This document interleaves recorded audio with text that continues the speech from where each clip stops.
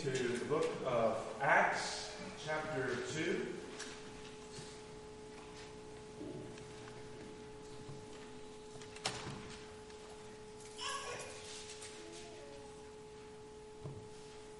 The book of Acts, chapter 2.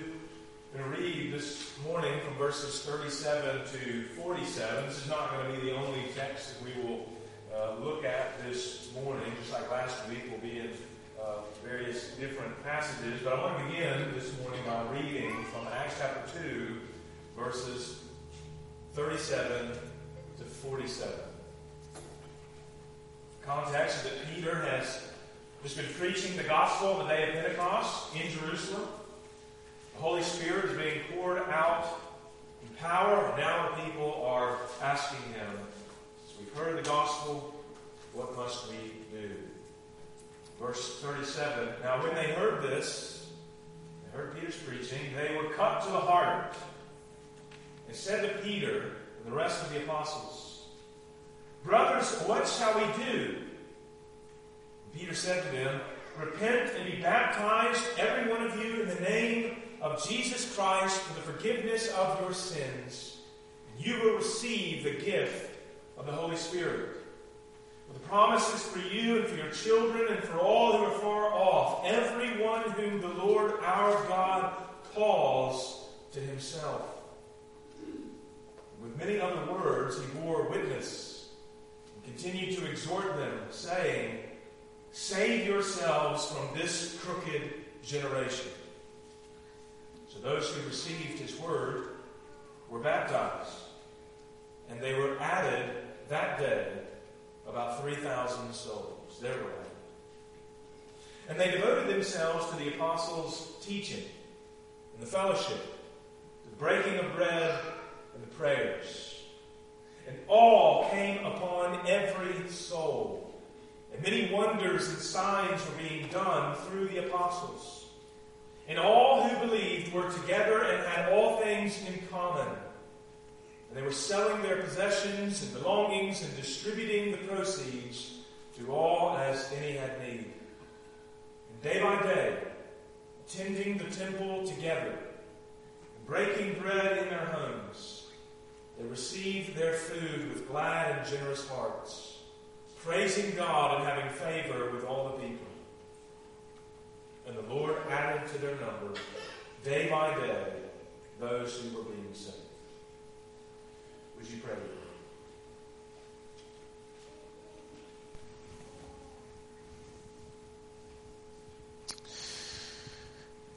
Father, we praise you because in your providence and in your will,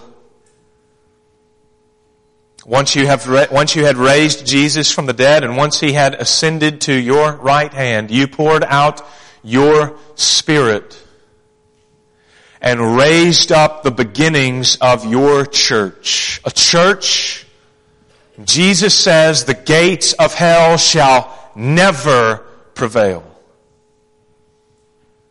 Father, we witness here what it is to be a local church, to devote ourselves to the apostles' teaching, to the Word of God, to devote ourselves to prayer, to devote ourselves to fellowship and to breaking bread with one another, to the Lord's Supper. Lord, you have not left us confused in any way about what your church is and about what it does in this world.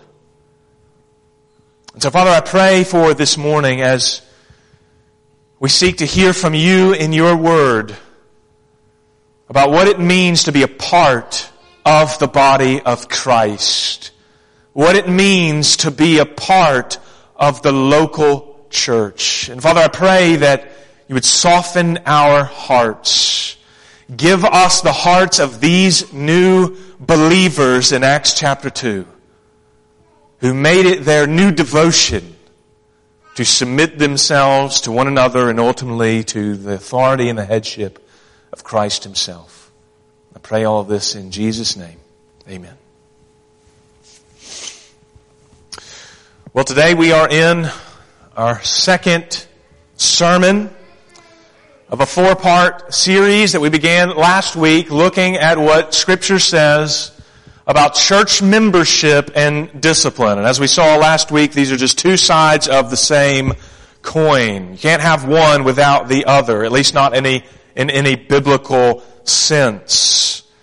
So we began last week by looking at church membership specifically, which all that means, all church membership means, is simply a reference to the practice and belief that Jesus has given to the church, the local church, as an assembled local body of people, the authority to declare who is and who is not the church.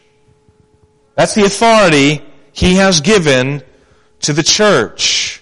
It has the authority to receive believers into its fellowship through baptism, recognizing that whoever it is who presents themselves for baptism is now making a profession of faith, is now saying, I am seeking to follow and obey Christ. And as the local church hears this confession and examines this confession and this person's new life in Christ, baptizes them and receives them through baptism into the membership of the church. The church has the authority to continue to recognize members as disciples as it continually bears witness to who is and who is not the church through the ordinance of the Lord's Supper. That's one of the functions of the Lord's Suppers, not just to remember the work of Christ, but to serve as a continued declaration by the local church of who is and who is not a part of the body. And it has the authority to remove members from its fellowship. And here I mean not just in the sense of people move away and we transfer and we do all of these things. Here I am referring to the actual practice of church discipline, which we will look at more in the coming weeks, wherein a local church is having to address the very real reality of unrepentant sin in its midst. The command, as we saw last week in 1 Corinthians 5, is that if a brother or sister is continuing in unrepentant sin, continuing to deny the life-transforming power of the gospel by their unrepentant life, the church is under obligation to remove that person from its fellowship. So just as it has the authority to receive, it also has the authority to remove. Now, a local church does not have the authority, and it does not have the power to save. It's a very needed clarification. What it has been given is simply the authority to use sound biblical judgment and to look at a person's fruit. The fruit of their confession, the fruit of their life and obedience to Jesus, and the fruit of their doctrine, and using the witness of Holy Scripture, declare who is and who is not the church. Not the power to save, but the power and authority to recognize based on the fruit that they see. So last week we looked at several different passages to see the biblical foundation of church membership. Passages such as 1 Corinthians 5, Acts 5:11 and following, 1 Timothy 5, 2 Corinthians 2, 5 and following, and there's many other texts that we could reference as well. And we saw that these passages either assume, imply, or require the practice of church membership. So if you weren't here last week for that, or you want to go back through it again, we've posted that message up on our website. You can just pull it up there. You can pull it up on the podcast. You can go back through it, listen to it again. Today, we're taking the next step. And we're seeing this morning what Scripture says about the duties and benefits that church members have by virtue of their church membership. Duties and benefits. And I chose that word duty on purpose. Very purposefully. It's a word that you don't find used very much anymore in Christian contexts. And that is to our detriment. In many contexts, Christians have embraced an understanding of the gospel and of grace that does not demand anything of anyone. It's an idea that the gospel is simply a message that God loves you just the way you are, and that all you need to do is to believe in Jesus and you'll go to heaven. There's no call to repentance. There's no call to reform. There's no call to obedience. It's not a call to faith and repentance. It's just a call to have faith. And the faith is unbiblically defined. I remember a certain well-known youth minister in Birmingham who started a ministry that met on Wednesdays at different churches that attracted thousands of youth every month. They met week after week, but every month you would have a total of thousands of youth coming to hear this youth minister preach. And one of his slogans that we would often use, and he would say part of it, and then the youth would then say the other part of it. One of the slogans and one of the main doctrines of his preaching was this: we're not perfect, we're just, and then the crowd would say, forgiven. We're not perfect, we're just forgiven. A statement which has indeed an appearance of accuracy, but it falls woefully short of the gospel. Woefully short.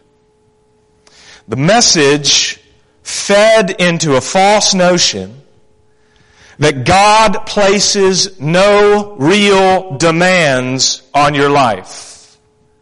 That there's no real call to repent and to flee from immorality. When the Apostle Paul, for example, writes in 1 Thessalonians, this is the will of God for you.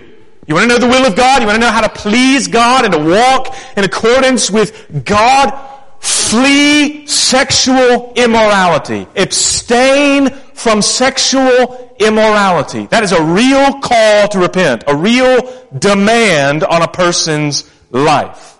And as you obey that, you please God as your heavenly Father. But in this man's preaching and in this slogan, there's no room for that. There's no call to abstain and to flee from sin. And to use the Apostle Paul's language, there's no real idea of putting to death the deeds of the body. So Paul calls us to do as believers and disciples of Christ in Romans chapter 8. To mortify the flesh. To make war against our sin. This was absent from the preaching. And so it was not surprising several times when I went to this event as a new believer. It was not surprising to walk into these so-called worship gatherings and find many of the youth trained in these false gospel notions, making out with each other in the pews during the service. No call to repent. Only a call to indulge and to sin more that grace may abound. Only a call to sin without guilt. Grace had been turned into a license to sin without conviction of sin. So I think we need to recover the language of Christian duty. Because duty refers to moral obligations. And Christians have been summoned into a new way of living which has moral obligations. Just as every soldier has duties in the military, so also does every Christian as a soldier in the kingdom of Christ have duties given to them by their King. This is why we read the Great Commission this morning. Biblical disciple making requires obedience to the commands of Christ.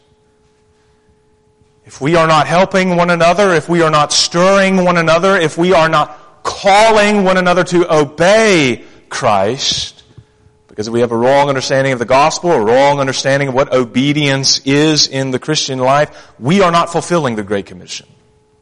We are teaching another gospel. Jesus said in the Great Commission, "Go therefore and make disciples of all nations, teaching them to observe all that I commanded you."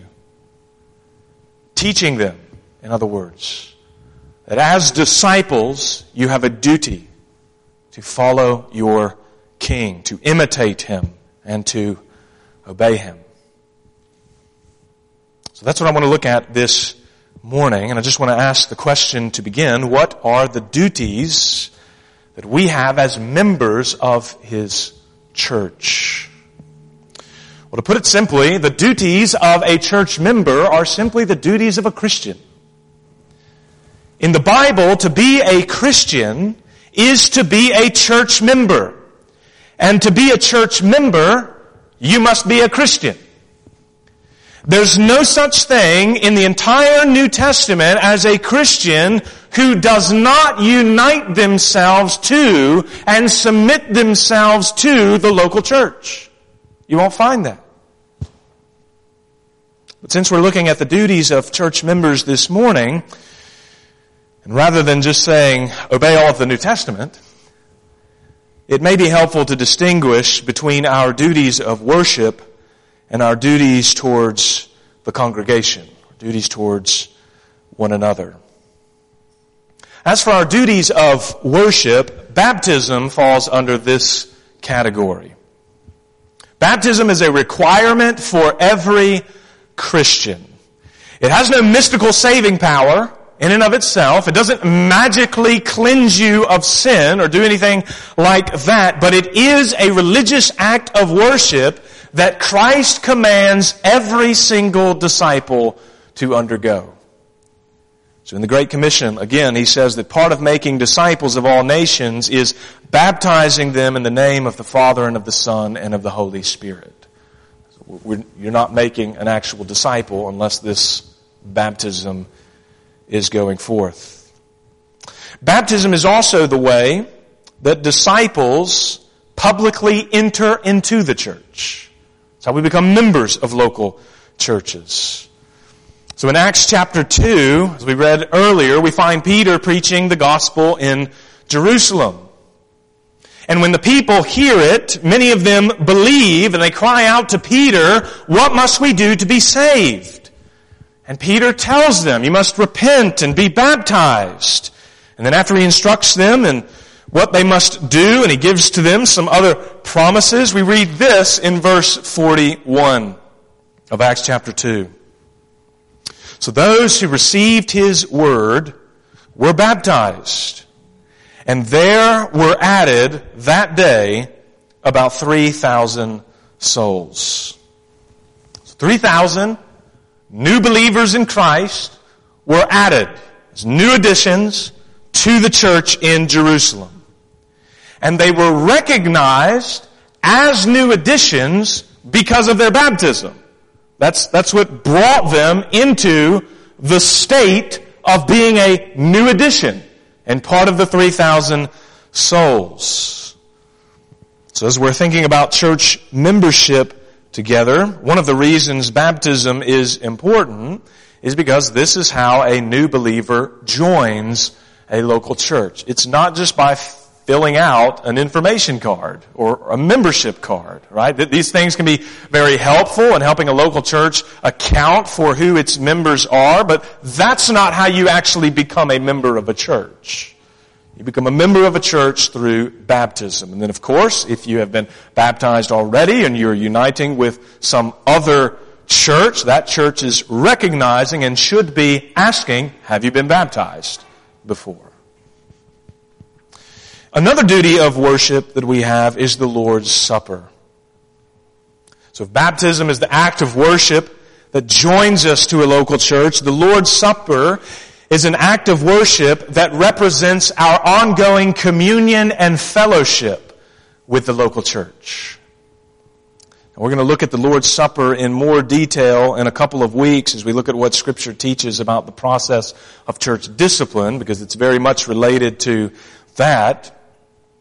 But suffice it to say that the Lord's Supper is not only an ordinance by which we remember the saving work of Christ and we celebrate the new covenant together, but it's also the way the local church publicly testifies to the presence of saving faith among its members.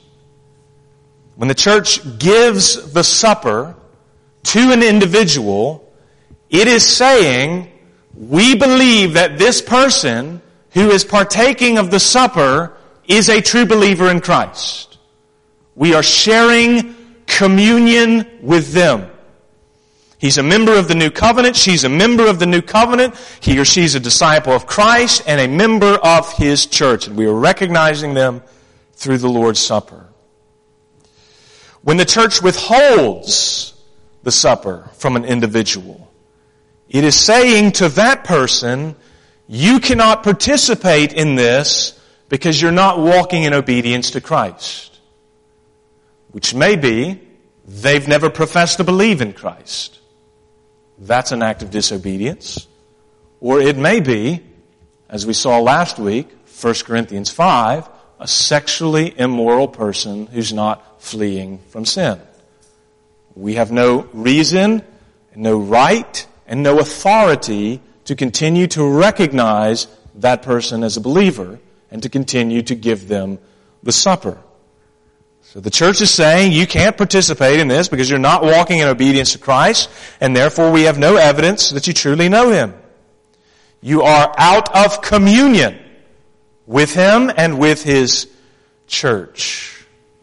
This is where we get the word excommunication from. You ever heard the word excommunication? Excommunication does not mean execution or exile, like it might have meant in the medieval church. Right? Excommunication simply means out of communion. And when a person is excommunicated, it means they are out of communion or the fellowship of the church, and as a consequence, they are not to participate in communion or the Lord's Supper. So that's the visible, constant way that the church has been given the authority to recognize who is and who is not the church. So baptism, Lord's Supper, duties of worship. But another one that we should include here is hearing the Word of God. This is not an option. This is a duty. This is what we are called to do as believers in Christ. Paul writes to Timothy in 1 Timothy chapter 4, verse 13. Until I come, devote yourself to the public reading of Scripture, to exhortation, to teaching. He tells him in 2 Timothy chapter 4, verses 1 to 3, I charge you in the presence of God and of Christ Jesus, who is to judge the living and the dead, and by His appearing and His kingdom. It sounds like whatever he's about to say is very important. Preach the Word. Be ready in season and out of season. Reprove, rebuke, and exhort with complete patience and teaching. For the time is coming when people will not endure sound teaching, but having itching ears, they will accumulate for themselves teachers to suit their own passions. The preaching, teaching and hearing of the Word of God is arguably the central act of worship in the life of a believer. It is here where God speaks to us clearly. And it is in His Word that He speaks to us with authority. It is how our sin is exposed and rebuked and corrected. It's how our hearts are encouraged. It's where we find the power and the guidance to live in accordance with the will of God. It is the very means ordained by God by which we grow in Christ's likeness and holiness. There is no holiness apart from the Word of God. And so yes, this is a duty. This is a command. This is a moral obligation for every Christian to be under the regular preaching and teaching of the Word of God, to be in the Word of God themselves on a daily basis, because this is where God speaks to us. Yes, it is a duty. But brothers and sisters, this is a place where we should see that duties are not burdensome. The Word of God is life-giving. It breathes within us new life. It conforms us into the image of Christ. So a duty? Yes. Life also? Yes. And this is why we take joy in the duties of the Christian life. Now, there's others that we could add to this. Prayer, for example, is one. Let me move on in addition to these duties of worship to recognize that we also, as church members, have duties towards the congregation, duties towards one another as individuals and as a corporate body. And this too can be divided between duties towards pastors and duties towards members. So with reference to pastors, we are called to honor them. This is a passage of Scripture that we looked at several months back when we went through 1 Timothy chapter 5. 1 Timothy chapter 5 verse 17 says, let the elders, right, plural there, let the elders who rule well be considered worthy of double honor, especially those who labor in preaching and teaching. We're called to obey and to submit to our leaders, our elders, our pastors as those who are laboring for our spiritual good. So in Hebrews chapter 13, the author there is giving instructions to the church on a life that pleases God. How do you please God? And one of the things he says in verse 17 is obey your leaders and submit to them. For they are keeping watch over your souls as those who will have to give an account. Let them do this with joy and not with groaning, for that would be of no advantage to you. Now this does not mean that pastors are to be obeyed without question. This is not some call to a kind of cult-like obedience, where whoever the leader is never questioned. I mean, I don't have some divine authority built within me, and no pastor does. The assumption here is that the leaders are grounding their instructions in the authority of the Word of God, such that to obey their instruction is nothing more than to obey the Word of God. So inasmuch as a pastor gives a charge or an exhortation or command to obey, insofar as it accords with the Word of God, you submit. It's the very same thing as parents are training up their children, right? Parents are leading their children towards a life of God-honoring obedience. And so when parents are training their children how it is to honor a mother and father, the children are to obey that instruction because it's biblical. It's ordained by God. But if mother and father was encouraging their children to be thieves, the children would have the obligation to disobey those instructions. It's the same thing within the church when it comes to pastors and members. Moreover, another thing to add is that if pastors are disregarding God themselves, if pastors are living in sin, they are to be disciplined corporately. Pastors are not excluded from the process of discipline. Paul, speaking about sinning pastors, sinning elders, in 1 Timothy 5:20 writes this, "As for those who persist in sin, rebuke them in the presence of all so that the rest may stand in fear." So the obedience called for is obedience to instruction grounded in the Word of God. With reference to duties towards church members, our obligations towards one another, nearly all of the moral commands given in the New Testament epistles are specifically related to how you treat members within your local church community. Nearly all of them. Certainly there are commands which instruct us how to treat unbelievers, right? No doubt.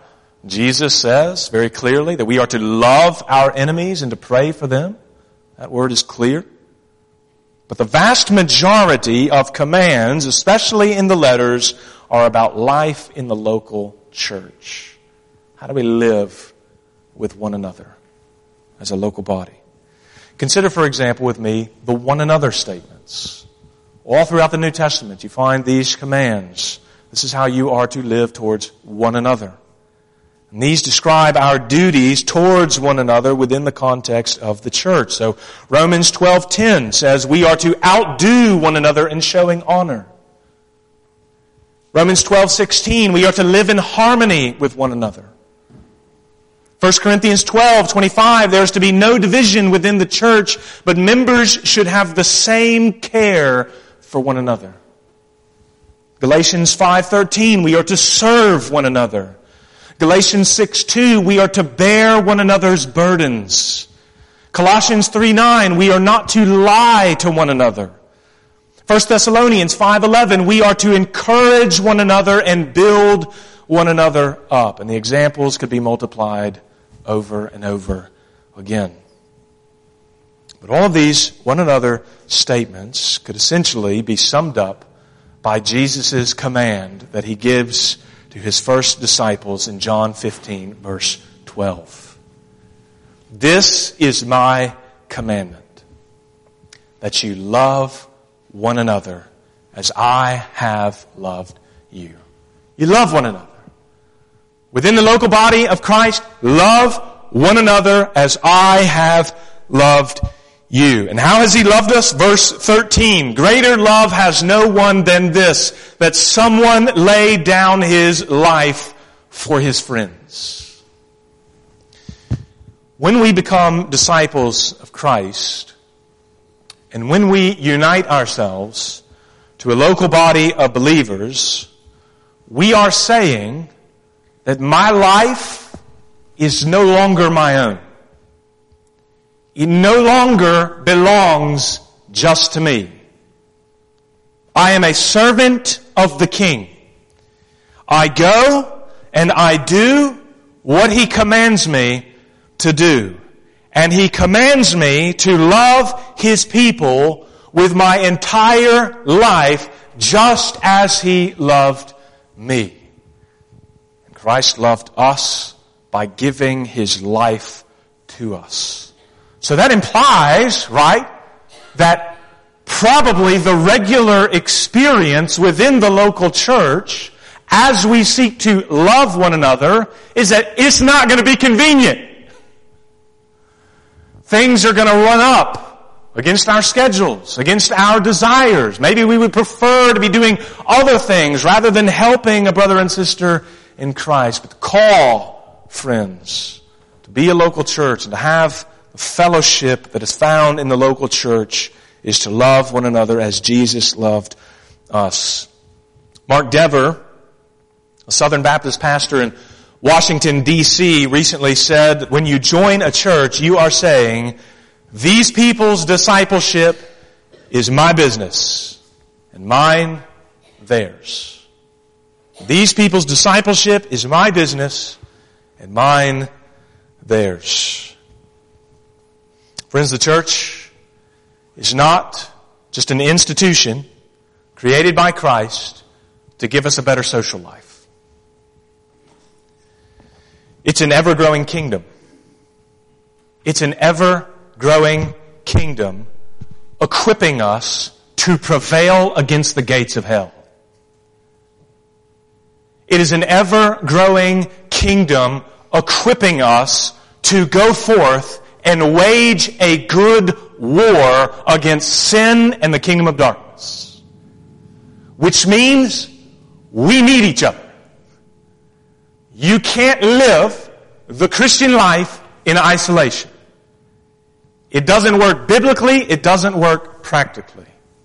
And it by no means works spiritually in any sense of the word.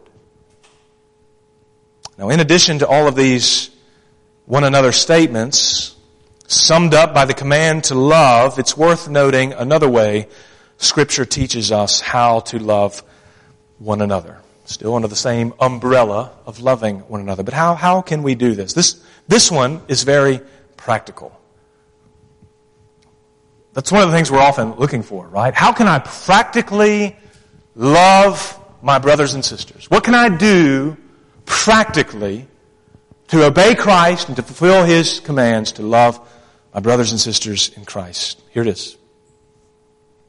You fulfill your duty as a church member to love your brothers and sisters in Christ and thereby to honor God and to give glory to God and to please Him when you come to church.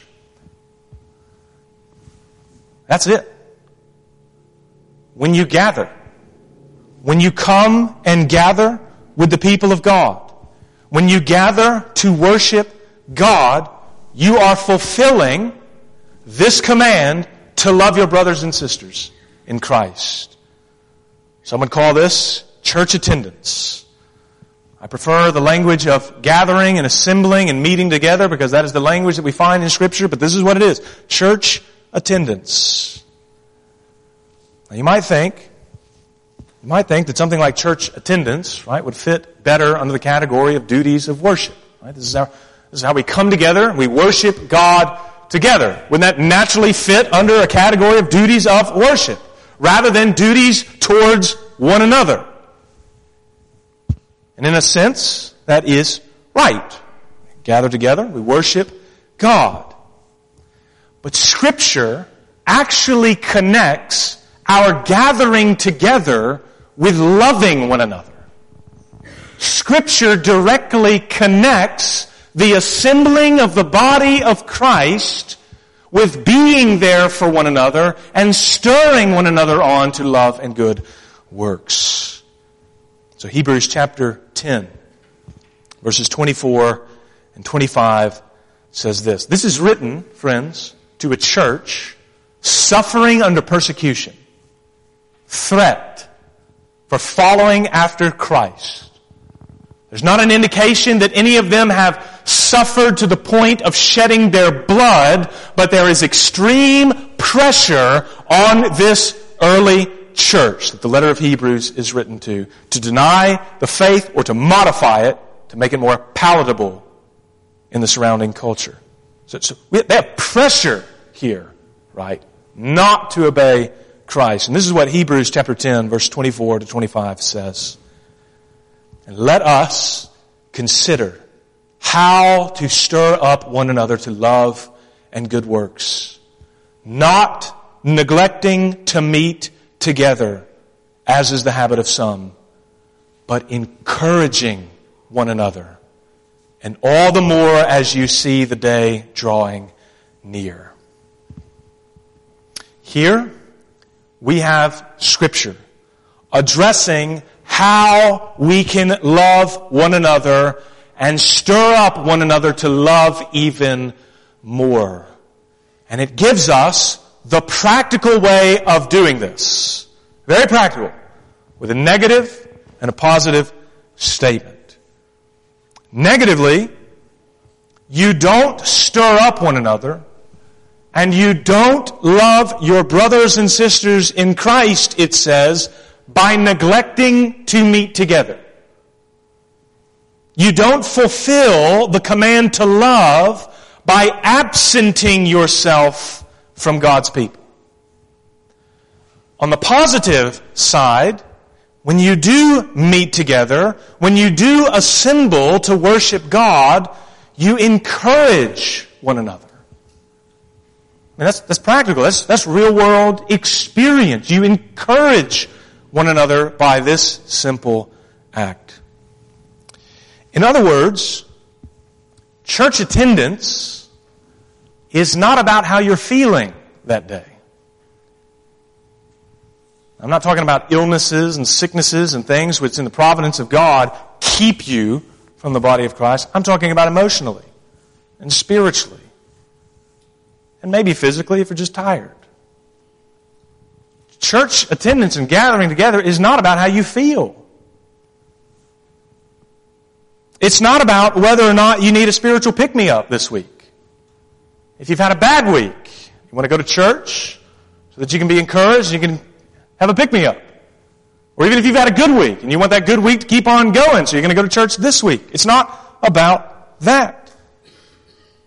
Church attendance is about loving your brothers and sisters in Christ as you fellowship with one another and sing the praises of God to one another. We encourage one another as we sing the truths of God to one another. It's very much as though we are speaking these things to each other. When we are singing, He will hold me fast. We are saying this to one another. He will hold you fast. You cling to the cross. You cling to Christ, brother and sister, and He will hold you fast. We encourage one another by our presence. You see, often the mindset we have when it comes to church gatherings is totally oriented around ourselves. It's totally self-centered. We don't live as though the discipleship of our brothers and sisters in Christ is our own. The kinds of thought processes we work through when we're deciding whether or not to meet together with God's people normally amounts to some form of whether or not I feel like it. I feel like it. Do I feel like driving today? Am I tired? What are my other plans? Is there something I'd rather be doing? But friends, let me ask you this. Have you ever asked yourself the more biblical question? The question informed and arising out of Hebrews 10. Will my neglecting to meet together with the people of God encourage or discourage my brothers and sisters of Christ today? Will it stir them up to love and good works, or will it tear them down? Will I be loving them as Jesus loves me, or will I love them with the love of the world? The love that passes, the love that is self-serving. Am I encouraging or am I discouraging the people whose discipleship I have made my own? Friends, this is not just practical advice. This is biblical truth. Do you realize that it's often just your presence that can be a great encouragement to your brothers and sisters? Just your presence. Not what you say, not what you do. Just seeing one another can be a great encouragement to someone who may be struggling mightily in their spiritual life and in their walk with Christ and in their love for the church. Your presence can go a long way in encouraging your brothers and sisters. And especially as we see in the context of Hebrews chapter 10, it can go a long way in helping your brothers and sisters persevere to the end. Helping them along until the end.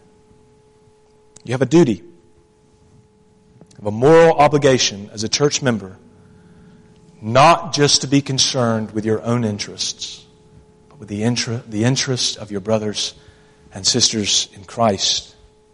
And gathering together with the people of God is a very real and concrete way of doing this thing. Again, like I said, we often look, how can I love my brothers and sisters this week? This is a way that you can do it. You can encourage them by being present in their lives. Well, I said that we would also look at benefits. Church members today have many benefits that we could point to, that we could find in Scripture, but just for the sake of time, allow me to close with just this one benefit. It's a benefit you might not think of readily. I would imagine that the more obvious benefits of being a member of a local church would include things like fellowship and friendship and growing in the Word of God and potlucks. Of course, weight-wise, I don't know if that's a benefit. Here's a vitally important benefit, though. It may be a little less obvious. Church membership is one of the means that God has designed to give us assurance that we have truly believed on Him with a saving faith. Church membership is the way, or a way, that God has designed to give to us as the people of God assurance of salvation. That's what I'm speaking of here. How do I know that my belief in Christ is a life-giving belief in Christ? We know that there is false faith. How do I know that my belief in Jesus is genuine? Assurance of salvation, friends, is not just a private matter. Knowing that I have truly been born again and been raised from the dead to enjoy new life in Christ is not just a private matter. There is a private aspect to it. There is an internal, subjective reality to it. That is unquestionable. As we cry out to God as our personal Father, our adoptive Father, His Holy Spirit, we are told, bears witness together with ours that we are indeed children of God. That's what Paul says in Romans and Galatians. And that is private. That is subjective. That is an internal experience. But that is not the only means that we have to know that we have assurance before God. And assurance, friends, is a very important thing. Assurance will determine whether or not your salvation will have joy or not. Whether or not your security will be confident and your boldness will arise out of it. It's not just internal, it's not just private. Scripture also teaches us that there is an external, corporate means by which we are assured that we are the children of God. And it's through the church. It's through life in the local church.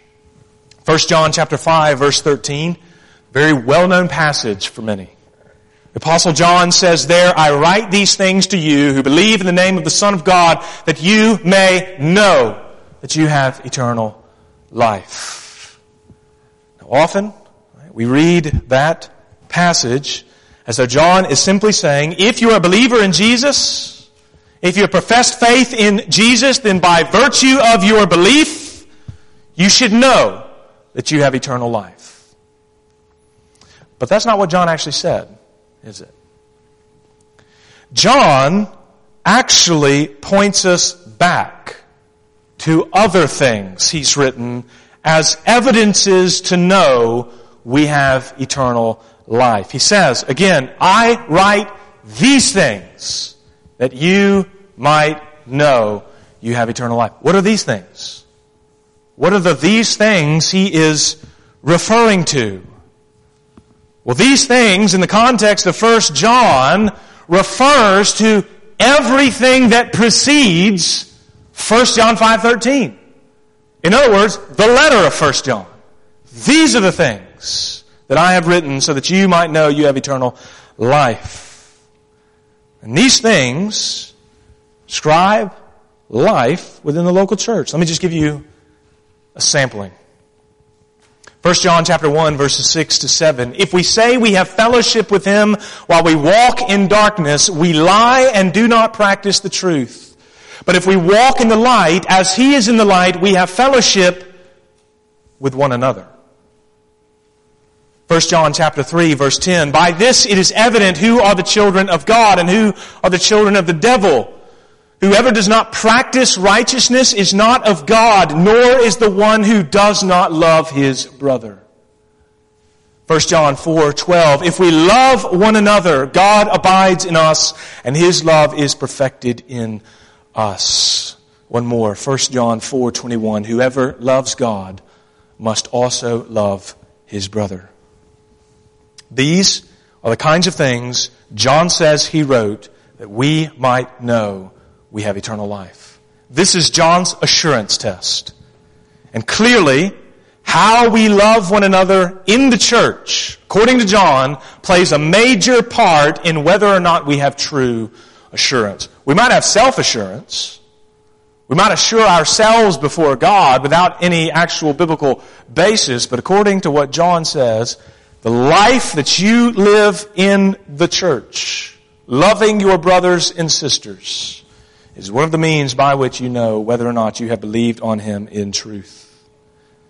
If we are absent from the local body of Christ, if we're not in the lives of our fellow brothers and sisters, if we're not loving them by our actions, and if indeed we are living ourselves in sin, we have no real basis for having assurance of salvation before God.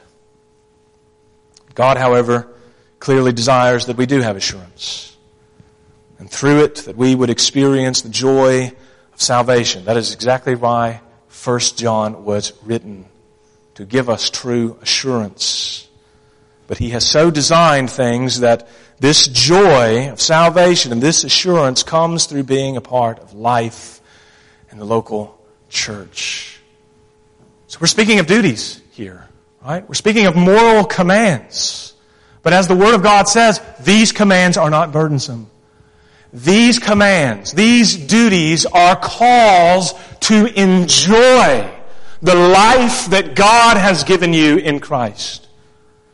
There is a way, right, that's often lived out practically, wherein perhaps we have genuinely received Christ, but the life we are living is so contrary to Him that there's no joy. There's no life. The duties that we have been given as church members towards one another in the worship of God. These duties, friends, are the way that fellowship and unity and life that is loving and beautiful within the local church are developed. A right understanding of church membership together. Would you pray with me?